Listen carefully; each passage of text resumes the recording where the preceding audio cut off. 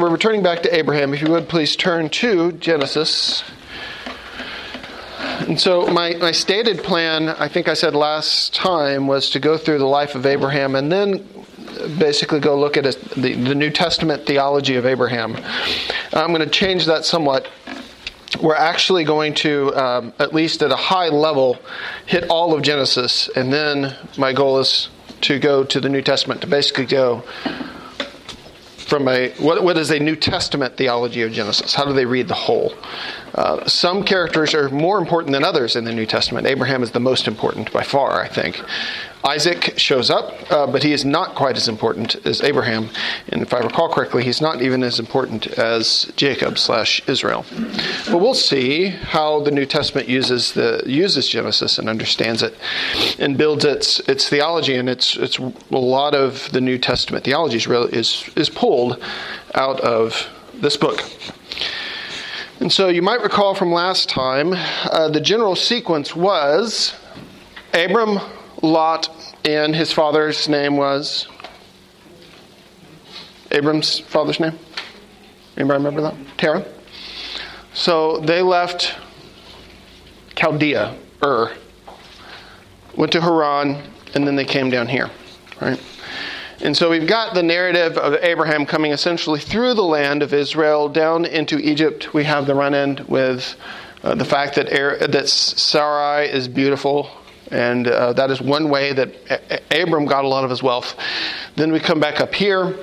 We have a conflict because of the wealth. We have a conflict between Lot's people and Abram's people because it's a little hard for them to, physically stay in the same area because of flocks. And so they split. And we would recall that Lot, generally speaking, went down to the Dead Sea, on the eastern side or in the Jordan Valley. That's where Lot went. And the way that the text describes this is Lot leaves and Abram's still standing there, able to see all the stuff that they just had looked at to decide where to go. And God says to Abram, look around you, I'm giving you all these things. And this would also include all the land of Lot. Or at least I'm giving you and your descendants all of these things. Abraham at this point is not big enough actually to occupy the entire land. He is wealthy and he has a lot of stuff, but he has a few hundred trained men. So it's not like he's 40, 50,000 people and could actually even occupy the land. That would be something that would happen later in Israelite history to ultimately his descendants. That would be their role because, as he promised to Abram, you're going to have many descendants. Can you count the dust of the earth? Well, that's how many descendants you're going to have. Can you count the stars in the sky? Well, descendants will be like that. So that's where we were. And so Lot went down here. And then there was a war. We talked about that, which is why we put these place names. There were various kings up here. And they were in general control of not only this area, but also down in here. And so there was a war, essentially a rebellion of kings down here against kings up here. There was a war. The kings up here came down, fought, won, captured Lot, and on their way back, Abram took his few hundred men with some help of some others and went and rescued Lot and essentially defeated those kings up here, okay, somewhere north of the land of Israel. So they were going back, and Abram caught up, and they had a war, and Lot was freed. All right. This is also where, if we go ahead and anchor ourselves in the text, if we looked to, for example, chapter 14, this is where Abram rescues Lot. This is that event, and then you see at the last half the meeting between Abram and Melchizedek, which will be of very significant importance whenever we get to the New Testament. Now, in terms of the other things that we saw, you've got essentially the journeys of Abram starting in chapter 11 with the genealogy there that connects essentially pre-patriarchal history to patriarchal history. All right, but you've got the first giving of the actual covenant in Genesis 12, and then we looked at Genesis chapter 15, where we saw another giving of the covenant, and this is essentially we went through it where God unilaterally gives a covenant. So many covenants are two-way, where you do this, I'll do this, you do that, I'll do that. This is not one of those. This is I'm just going to do this for you, between God and Abram. God says, I will multiply you greatly. All right? So that's Genesis chapter 15. That is where we stopped last time. And so today my goal is to go through rather quickly through the rest of Abraham's life. And then I want to have one theological discussion that really covers this and has some significance in other areas. And so if we look at Genesis chapter 16, we can see Sarai and Hagar. Okay, we aren't going to read all of these texts right now, though we are going to come back to this one very soon, later this morning. Somebody tell me, what happened? What's the general gist of the Sarai-Hagar story, at least right here? Anybody recall?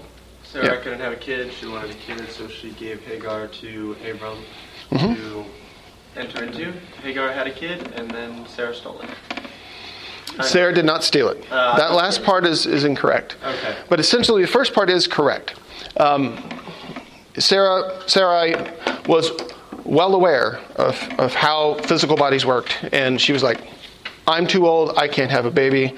I will give you my servant. And she will essentially be, what's surrogate mother? That's the word I was struggling with. This will be surrogate mother for this child. That would be the heir, all right? And Sarai was wrong, all right? This would not be the heir.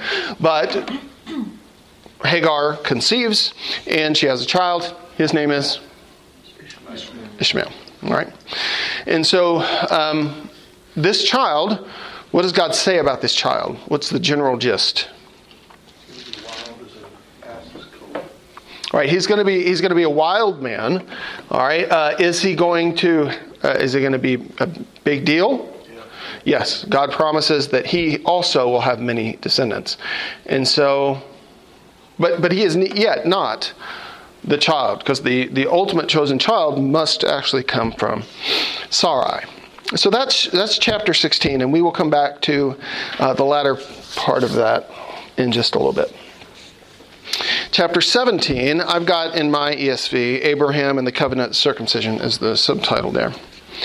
And so we have a number of times God coming back to Abram and essentially repromising and reestablishing and setting up new things. And so this is not just I promise once. It is God is consistently coming back to Abraham to do things. And here in chapter 17 is when God comes to Abraham and basically says, I'm God Almighty. This is verse 1. Walk before me and be blameless, that I may make my covenant between me and you and may multiply you greatly. Then Abraham fell on his face, and God said to him, Behold, my covenant is with you, and you shall be the father of a multitude of nations. No longer shall your name be called Abram, but your name shall be Abraham. So I can finally stop correcting myself and calling him Abram. For I have made you the father of a multitude of nations. Abraham means father of a multitude. I will make you exceedingly fruitful, and I will make you into nations, and kings shall come from you. And we, of course, know that did happen. And I will establish my covenant between me and you and your offspring after you throughout the generations for an everlasting covenant, to be God to you and to your offspring after you. And I will give to you and your offspring after you the land of your sojournings, all the land of Canaan for an everlasting possession, and I will be their God. So this is very much in many ways, a repetition. What gets added here, and the fact that this gets added chapters after the other things, is going to be very important in the New Testament. But what gets added here is circumcision. God commands Abraham to circumcise everyone in his family, and this includes extended family. For them, family would also include any slaves that you would have. I mean, they wouldn't be like your children, but they would be within your family household. And so all males in Abraham's entourage needed to be sacrificed. All right, excuse me, sacrificed. That's not true. That would only be one of them. No, that's circumcised. We'll start with an S sound, right? All males would have to be circumcised, and they in fact were at that point, right? And so you've got in verse 15, all right, you got a promise that Isaac will be born, all right? And God said to Abraham in verse 15, as for Sarai, your wife, you shall not call her Sarai, but Sarah shall be her name, which I think both mean, I looked it up, both mean the same thing. They both mean princess. I will bless her, and I will give you a son by her. Okay? Now, Ishmael would still be blessed, and this, like if you go down to verse 20, as for Ishmael, I have heard you, behold, I have blessed him and will make him fruitful and multiply him greatly. He shall father 12 princes, and I will make him into a great nation. But I will establish my covenant with Isaac, whom Sarah shall bear to you at this time next year. Okay? Yeah. I think we just read through this really quickly. It's hard to, or it's easy to not appreciate what a great man Abram is. Mm-hmm. But we know he had at least 300 servants that were trained, and there's more. And this is the advent of circumcision. And he not only says, okay, God, I'll do this thing, which, like, what? But he convinces every other male, we're doing this. Talking to God, and we're going to, I mean, it's, I don't know, it's really easy to just, yeah, you're on to the next chapter. This is a big deal. I mean, yeah, it is a big deal. And I don't know how this plays in, but it's a factor in the text. It's an interesting point, even though you might think it's a strange discussion. How to say this? Abraham is circumcised at this point. There's going to be a need for a time of healing, right? Notice that the promise is Sarah's not going to have a child in 9 months. Sarah's going to have a child a year later, right? So he's circumcised. It's going to need time for healing. And so then Sarah would have a child. So interesting factoid. I just thought about the timing, and I'm like, okay, all right, I guess that does kind of make some sense. Okay, so chapter 17 and chapter 18, we have in 18, we have a very interesting story. And this is another one that we're going to definitely talk about here in just a few minutes at greater length. You've got 3 men come to Abraham, right? And we know something, essentially. We know something about one of these pretty quickly, that one of those men is God himself, who comes and visits Abraham, which is pretty remarkable. But that's actually going to be our topic of theology here in just a minute. God himself visits with 2 others, and after a while, the 2 others break off. But God, all right, Yahweh, stays with Abraham and continues to have a discussion with Abraham. And you might recall the gist of basically Yahweh comes to Abraham and says, I'm going to judge. All right, I've heard, actually it's not what it quite says. I've heard that Sodom and Gomorrah are extremely sinful. And so we're going to check it out. And if the reports are true, I'm going to destroy Sodom and Gomorrah. Now, Abraham knows Lot is in that general vicinity, right? That just happened. So Abraham then intercedes with God and says, okay, well, what if there's 50 righteous people? Will you destroy those cities? And Yahweh says, no. If there are 50 righteous people, I will not destroy those cities. And then, how about 40? All right, and then basically works his way down. And God says, no, I will not destroy those cities if essentially there are righteous people in them. Which leads us ultimately to chapter 19. Because in chapter 19, which I have here as the subheading, it says, God rescues Lot. Those 2 men that were with Yahweh arrive in the cities. All right? They arrive there where, they came specifically to Sodom. And Lot was there at Sodom. And so they come there, and there's the incident of these 2 that we know are angelic creatures. These are not normal people, all right? These are angelic creatures that God sends, but they appear, from all respects at least, to be just really handsome guys, all right? Because what happens is those in Sodom look at these handsome fellows. Well, back up just a little bit. Lot's at the gate when the men walk up. And so Lot takes them to his house. But they are seen by the Sodomites, and the Sodomites say, we want you to bring out these men so that we can have sex with these men. All right, so this is the men of Sodom, and this would be why, whenever we call male homosexuality sodomy, this is ultimately where it comes from. It's the Sodomites wanting to have sex with what they think are men, but are actually not men at this point. And we know they're not men, all right, because what happens? The Sodomites are trying to forcibly basically get these men out of Lot's house. And so what the angels do is, what do they do that's miraculous? They struck everybody blind. All right, they struck everybody blind and said, okay, Lot, grab your sons-in-laws, grab your daughters-in-law, grab your daughters, grab your wife, and let's go. All right? And this goes back to that discussion between Abraham and Yahweh. All right? Because Yahweh is going to keep his promise with Abraham and say, I'm not going to destroy these cities while there's a righteous person in it.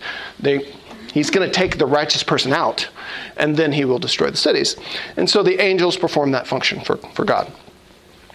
Now, of that list I just mentioned, who doesn't leave? What's that? What's that? His wife turns to... Wife leaves, but she turns into a pillar of salt because they're not supposed to look back. Who doesn't leave? Two sons-in-laws. They don't believe this. And so they stay, which sets us up for a story that's going to happen in just a minute. And so the sons-in-laws are wicked people from Sodom. And so they're like, no. And so they stay, and they are ultimately going to get destroyed. And so that happens in verse 23 is when that starts. The sun had risen on the earth when Lot came to Zoar. Now we talked about Zoar. Zoar, as we discussed, was actually down here. You recall that? Zoar means small. And this is actually one of those signs, if you read through this text, one of the signs that you can see that much of Genesis was written with later history and naming in mind, because it's in this passage that Zoar is called Zoar. And it's called Zoar because it's small. Yet, it's been called Zoar for several chapters. And so this is just... so you know what we're talking about, even though it hadn't been called Zoar yet. When Lot was looking out over the valley, he looked all the way down to where Zoar would ultimately be. And so at that point, God destroys Sodom. Fire, brimstone is essentially the judgment. And essentially the cities are destroyed. When you get to verse 30, you see, as a part of the story, why... we know for sure the sons-in-laws didn't go, at least one reason why. Because ultimately, Lot and his daughters go up to Zoar, and they end up living in a cave. And then you have the creation of the... which two peoples? Do you know? Moab. Ammon and Moab, the Moabites and the Ammonites. And so these are the two daughters of Lot, all right? They no longer have husbands or future husbands. They got left in Sodom and were ultimately destroyed as a part of it. So they get drunk. The eldest gets Lot drunk, all right, gets impregnated by Lot. Then the next night, the younger gets Lot drunk and is impregnated by Lot. And that's where you get Moab and Ammon. And so there's that story. There's a lot in Genesis. There's a lot of stories about origins. Where do certain people come from? All right, and this is the origin story for the Moabites and the Ammonites. They are related to Abraham, and therefore his offspring, right? They're related because they're ultimately through Lot. But not a part of the promise, because these are not children of Abraham himself. Chapter 20, we have another incident where beautiful Sarah, all right, is desired by a powerful person. And Abraham once again says, she's my sister. I'll let you read through that. We won't go into it in detail. Chapter 21, Isaac himself is born, right? And when you get to verse 8, and the child grew and was weaned, and Abraham made a great feast on the day that Isaac was weaned. But Sarah saw the son of Hagar the Egyptian, whom she had borne to Abraham, laughing. So she said to Abraham, cast out this slave woman with her son, for the son of this slave woman shall not be heir with my son Isaac. And the thing was very displeasing to Abraham on account of his son, on account of Ishmael. He liked Ishmael, I think is the idea there. But God, maybe not Hagar, but he liked Ishmael. But God said to Abraham, do not be displeased because of the boy and because of your slave woman. Whatever Sarah says to you, do as she tells you. For through Isaac shall your offspring be named. And I will make a nation of the son of the slave woman also, because he is your offspring. So Abraham rose early in the morning and took bread and a skin of water and gave it to Hagar, putting it on her shoulder along with the child, and sent her away. And she departed and wandered in the wilderness of Beersheba. Okay? And so you have then at that point Hagar and Ishmael leaving the scene for a bit. Eric, Yes, sir. Worthy to note. This is the second example where the cultural practice of the firstborn is in conflict with God's purpose. That's right. Cain and Abel. Here it is Isaac and Ishmael. You're right. And Jacob and Esau. Mm-hmm. And David wasn't the firstborn. That's right. He was the last, right? So this tradition of making the firstborn the first heir Right. Is often overturned. Yeah. And I wonder how much it fits in with the whole general notion you get in the New Testament, where God intentionally chooses the weakest over the strongest. All right. So, but that's a good point at this point, that you definitely have Cain and Abel, you definitely have Ishmael as the older son, but not to be as blessed as much as the younger, for sure. Yep. Another thing, down to the weakest part. What was the names of it? Was Jacob and Esau, and then Ishmael and Isaac? Ishmael and Isaac, yeah. Wasn't Ishmael painted as more athletic than Isaac? And then I know Jacob was too, because Isaac was kind of the crafty. Ishmael was painted as more wild, uncontrolled. Oh, okay. Well, at least for Jacob and Esau. Esau was the manly one. Those are the correct names, right? I'm mixing all the names up. Yeah. The stronger one would be considered more of the important, because he's mighty, can fend for himself. Mm-hmm. But God flipped it on everybody's head, and Jacob became, even though he was a small guy, the important one. Yeah. Yeah. He was the hunter. He was the... Yeah. Esau was, right? He was the active, manly man. Jacob was more of the mama's boy. Jacob was definitely more of the mama's boy. Yeah. Which one are you? Not important. Not important. I'm a firstborn, so.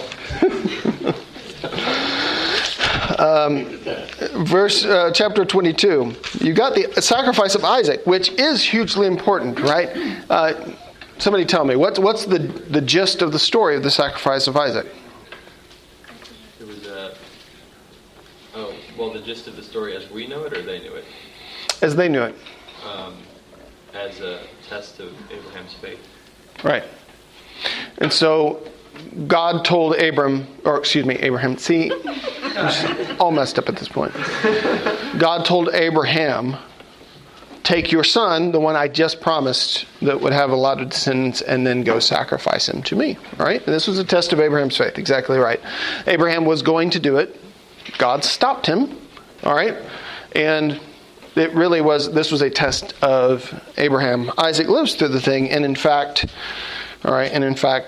Isaac would have not a lot of children directly, as we know. He had 2 sons, Jacob and Esau.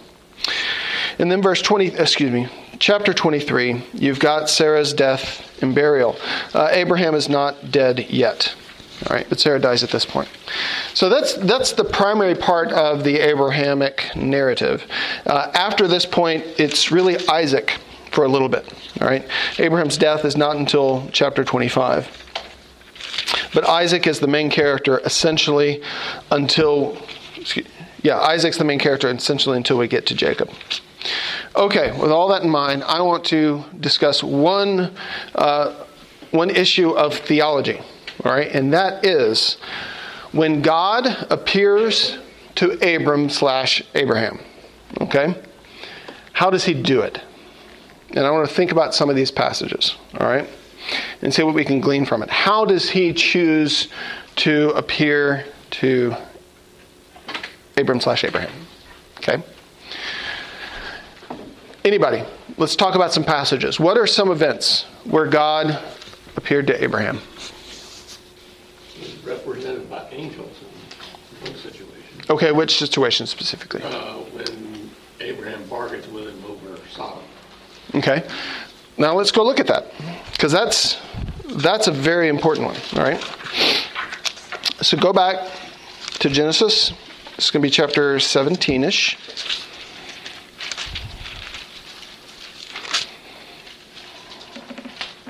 All right, 18. Okay, let's read this. And Yahweh, all right, and know that this is not a generic, and this is important to notice here.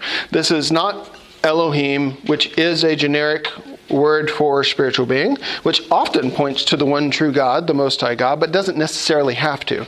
That's not this here. This is God's name itself. Okay? And Yahweh appeared to him by the oaks of Mamre. Okay? Physical or not? All right? We don't know yet, but it's certainly physical. As he sat at the door of his tent in the heat of the day, he lifted up his eyes and looked, and behold, 3 men were standing in front of him. So it's not just one humanoid, all right? It is Yahweh himself. All right, with 2 others that we know ultimately must be angels. When he saw them, he ran from the tent door to meet them and bowed himself to the earth and said, O Lord, if I have found favor in your sight, do not pass by your servant. Let a little water be brought. And immediately at that point, you know it's a physical appearance. All right, or at least it certainly looks like, as far as Abraham is concerned, it's a physical appearance. All right. Now we by default, and rightly so, when we think of God, we think of spirit. All right? We think of God. God is a spirit. Abraham's default may not be that. Abraham's default, and this is something I want us to think through. Abraham's default actually might not be vision. Abraham's default might be physical. All right?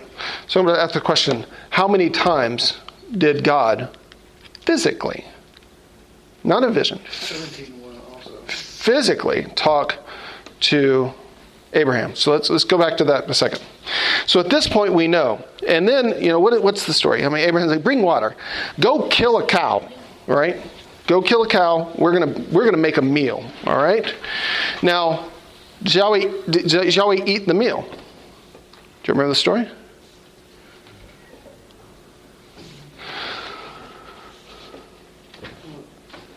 Look in the chapter, all right? Does God eat the meal?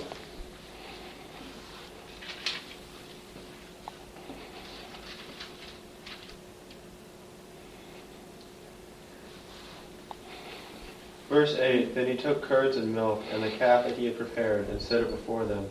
And he stood by them under the tree while they ate. Okay. So God physically is there. All right? Now, theologically, looking back, we go, it's very common in Christian theology. It's not weird for me to say this is a pre-incarnate appearance of Jesus himself. All right? That God the Father does not take physical form, but Jesus pre-incarnate does take a physical form here. And he stood by them under the tree while they ate. All right? So they're sitting, I think is the idea. They're sitting, probably reclining, all right, and eating, and he's standing there. Okay, so you have a physical appearance here. Now, 17. All right? 17 verse 1. Yahweh appeared to Abraham. Physical or not? unknown. All right?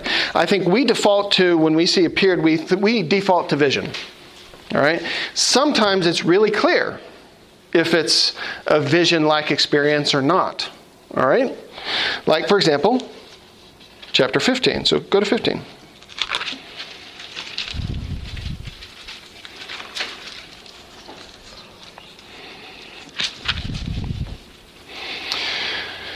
After these things, the word of Yahweh came to Abram in a vision. So there, it's very clearly a vision-like experience, and that goes even to the end, right? Because in the end, he falls into a deep sleep. And the vision of the firebrand and the pot going between, right? The animals that were killed were physical animals, but the vision, all right, he sees in his mind, all right, this event. So this seems to be that. Now here's a possibly a trick question. Where does God first appear to Abram? In the Word. Okay, what verse?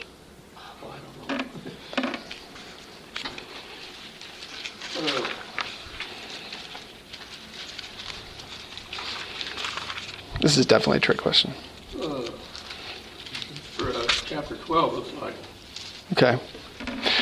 Now, Yahweh said to Abram, where are they at this point? Isn't Abram in, was it Ur? Abram at this point is in Haran.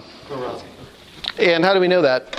The very last verse of chapter 11. The days of Terah were 205 years, and Terah died in Haran. And so they were on their way. This is a trick question because, please turn to Acts chapter 7. Yeah, this totally did not register to me whenever we went through this recently as Bill was preaching. Totally did not register to me. Acts chapter 7.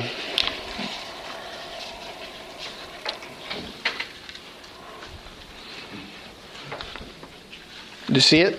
It's right there at the beginning.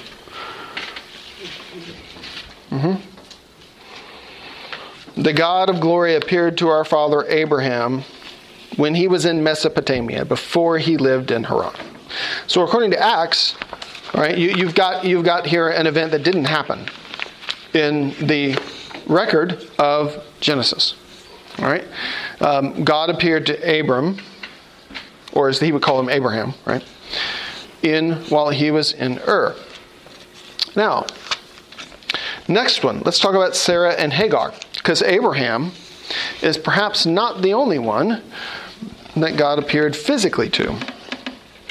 So if you turn to Genesis chapter 16.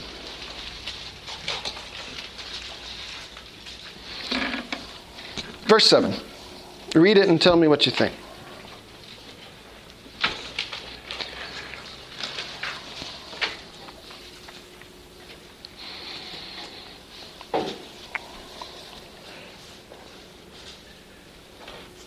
Right? Who is this? I think it's debatable because in the other chapter it says, I am the Lord.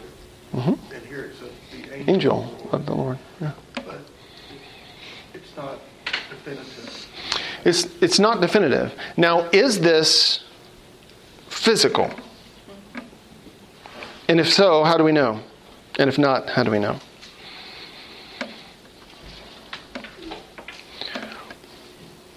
I think it implies physicality because what's the imagery here? The angel went looking, all right? And the angel found her by a spring of water in the wilderness, the spring on the way to Shur, and he said, it doesn't say for sure there, he was walking around looking under things, but that seems to be the image. And it's sort of like, remember when the imagery is extremely physical in the garden. Remember when God goes and looks for Adam and Eve after they had sinned, all right? What was he doing? He was walking, all right? He was walking. It's very physical here. I think this is physical here, though it's hard to say for sure. if it is. But here it is the angel of the Lord. And one of the things you'll see, which is interesting from a theological perspective, all right, looking back at things, is often you will see the angel of the Lord, and then it'll just talk about the Lord himself, all right? And there seems to be some sort of overlap, or at least the barriers between the two are kind of fuzzy, all right? Which kind of makes sense. If it is just an angel, still, it's an angel sent by God, all right? But it is also extremely common, all right, for people to look at this kind of thing and say, who is this? And to answer with, perhaps this is in fact a pre-incarnate appearance of Christ.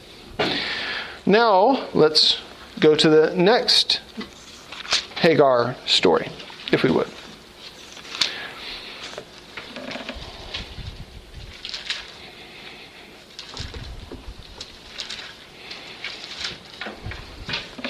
Chapter 21.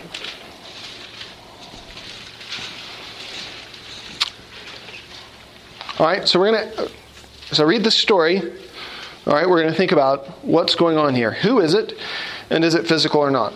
What is going on? So this would be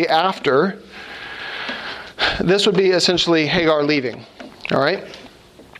We already read part of this, and so Abraham, gave bread, skin of water, gave it to Hagar, and she went and she wandered to the wilderness of Beersheba. Verse 15. When the water in the skin was gone, she put the child under one of the bushes. Then she went and sat down opposite him a good way off, about the distance of a bow shot, for she said, "Let me not look on the death of the child."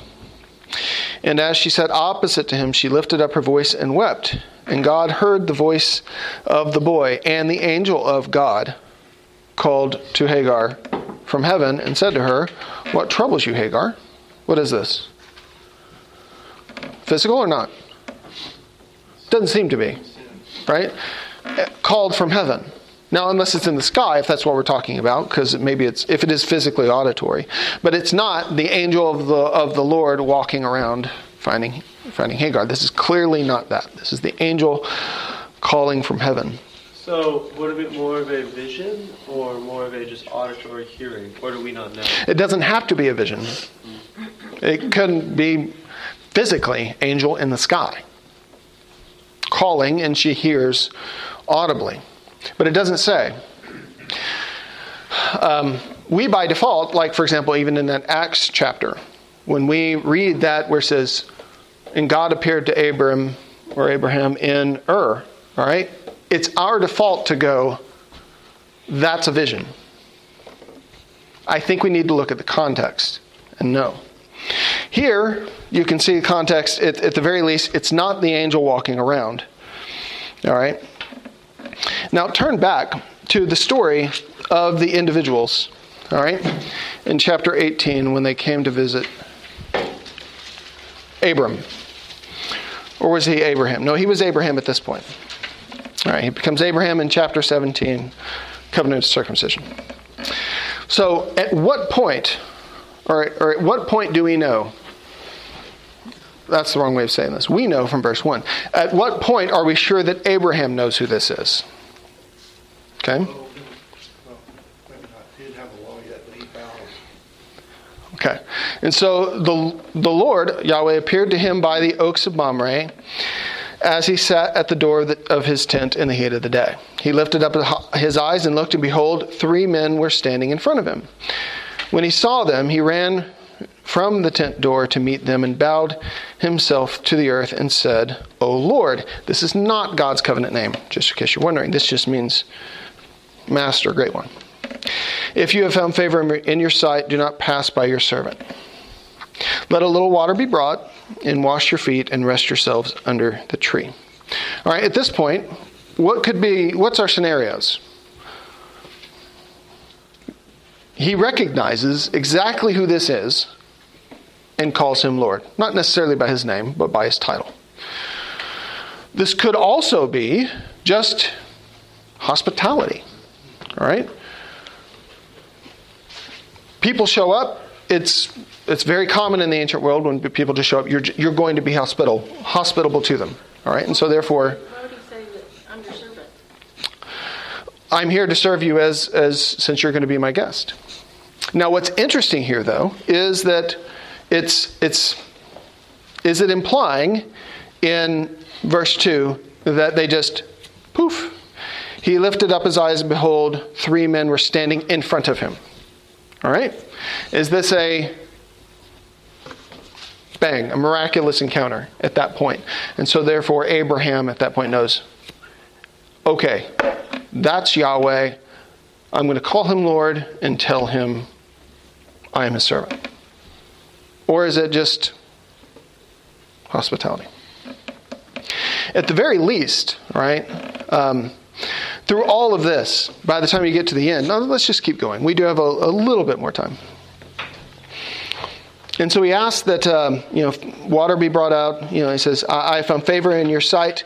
Do not pass by your servant. All right. Let a little water be brought and wash your feet and rest yourselves under the tree. So he's looking at this person as a physical being, right? You need rest. You need to have your feet washed. All right. And you need food. All right. Which I think is very interesting. All right. What if, and remember, this is a long time ago, Abraham does not know what we know about God. What if it was actually the norm that God appeared to Abram, and then later Abraham, as a physical being? And so when we think of God as a physical being, we think that's an unusual event, except for Jesus himself. No? Well, even that is an unusual event, right? We think of that as an unusual event. What if Abram's theology is very different than ours? Because he just thinks Yahweh is actually usually physical. Now, this is not because Abraham would think, for example, that he was weak, right? Because he does, in this passage, call him the judge of all the earth. So it's not like he looks on it, it's just, he's a guy and I will respect him. He clearly looks at him as, you're the creator of everything. You're the judge of all the earth. But maybe he's really, for the most part, just used to dealing with God as a friend physically. Because God, he's God's friend, and God's his friend. And so when God deals with him, he deals with him on what is more like a normal human level. What if? It's ultimately hard to say, but there's a number of things in here you go, maybe Abraham just thought of God differently than we do. And maybe it's just progressive revelation that we just know more. Yeah. So, as you've mentioned, we seem to view God as more of a spiritual being instead of a physical one that reveals himself physically. Mm-hmm. Let me finish my thought. Don't answer this. But were angels more often come physically to people like Mary, or did they come more spiritually and then you heard their voices? Dang it, I told this. Sorry.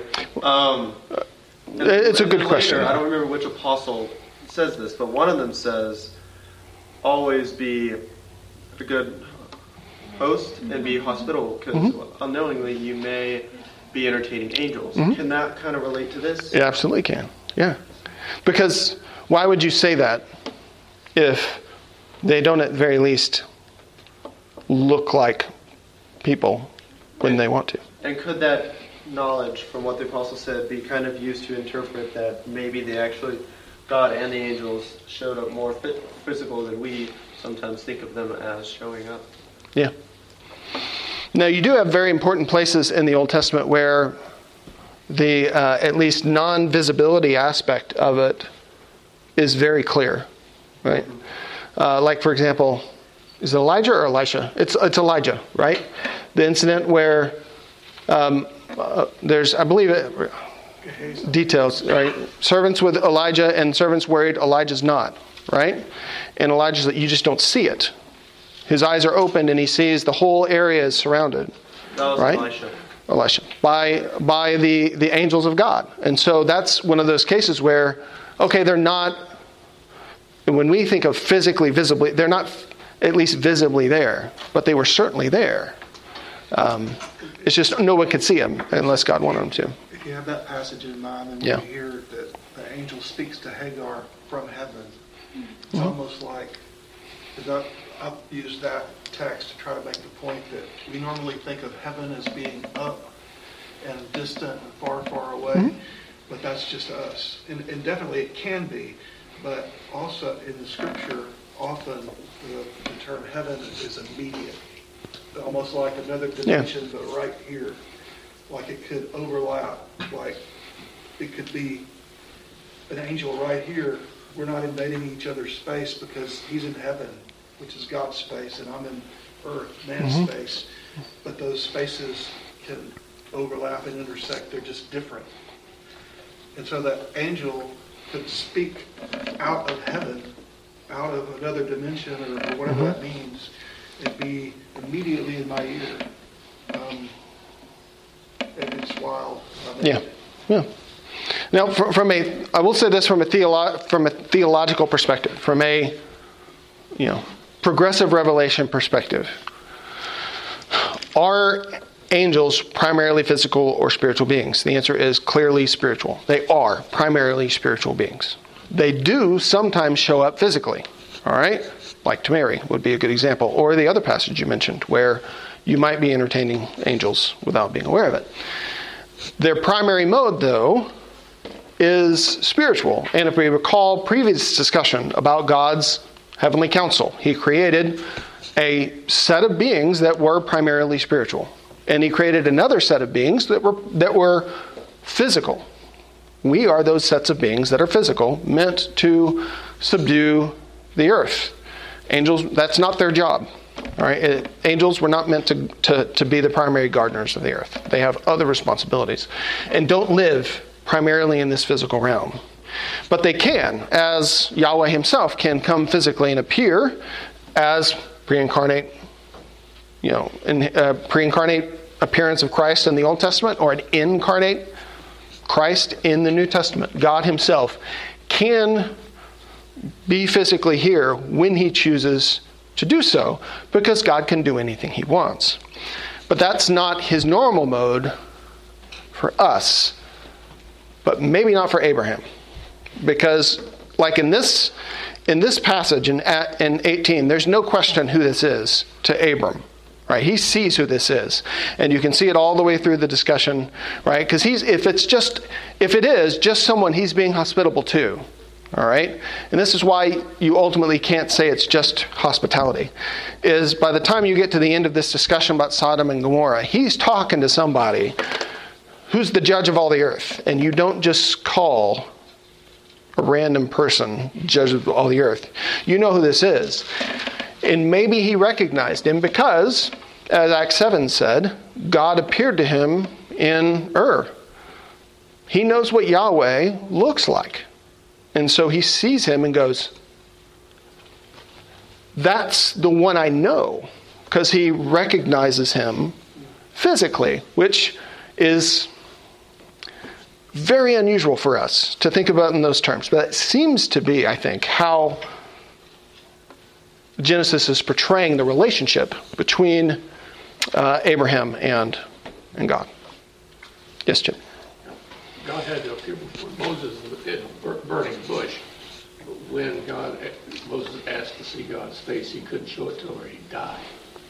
So he fulfilled his purpose with Abraham by appearing in a physical form. Otherwise, Abraham wouldn't have been able to interact with him. Yeah, there's two instances there which we should bring in, but not today. It'd be good to bring them in next week because we can talk about it related to Jacob.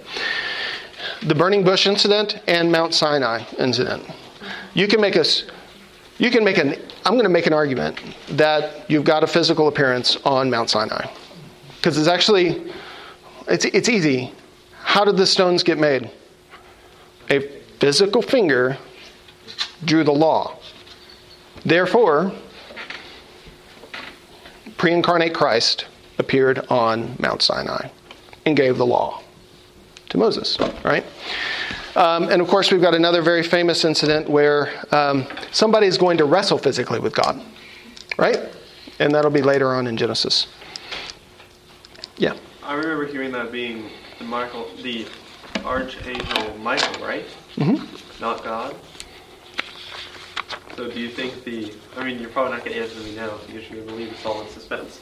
Of course I will. Why do you think it's the archangel Michael? I don't know. I've never looked into it. That's just what I've heard. So when you said wrestled with God, it was just... the wrestling with God specifically is not, at least not there, Michael. Oh, you don't mean the physical? No, I think both of those two are clearly physical events.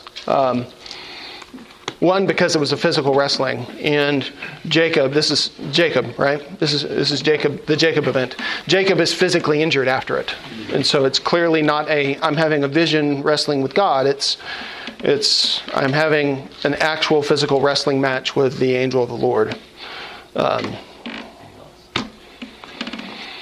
He could not defeat the angel of the Lord, as it turns out. Yeah, shocker. So anyway, that'll be more of our discussion next time. So we'll bring in those other things, even though we won't go through all of Exodus. Those are very, they're interesting in terms of seeing how God physically interacted with his friends in the patriarchal period. It's very fascinating. Yeah.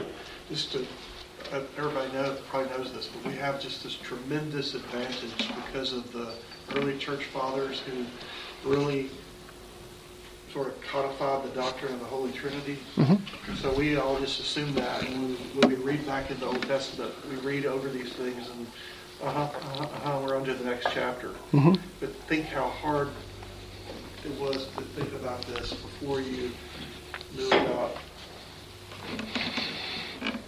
God incarnate. Yeah.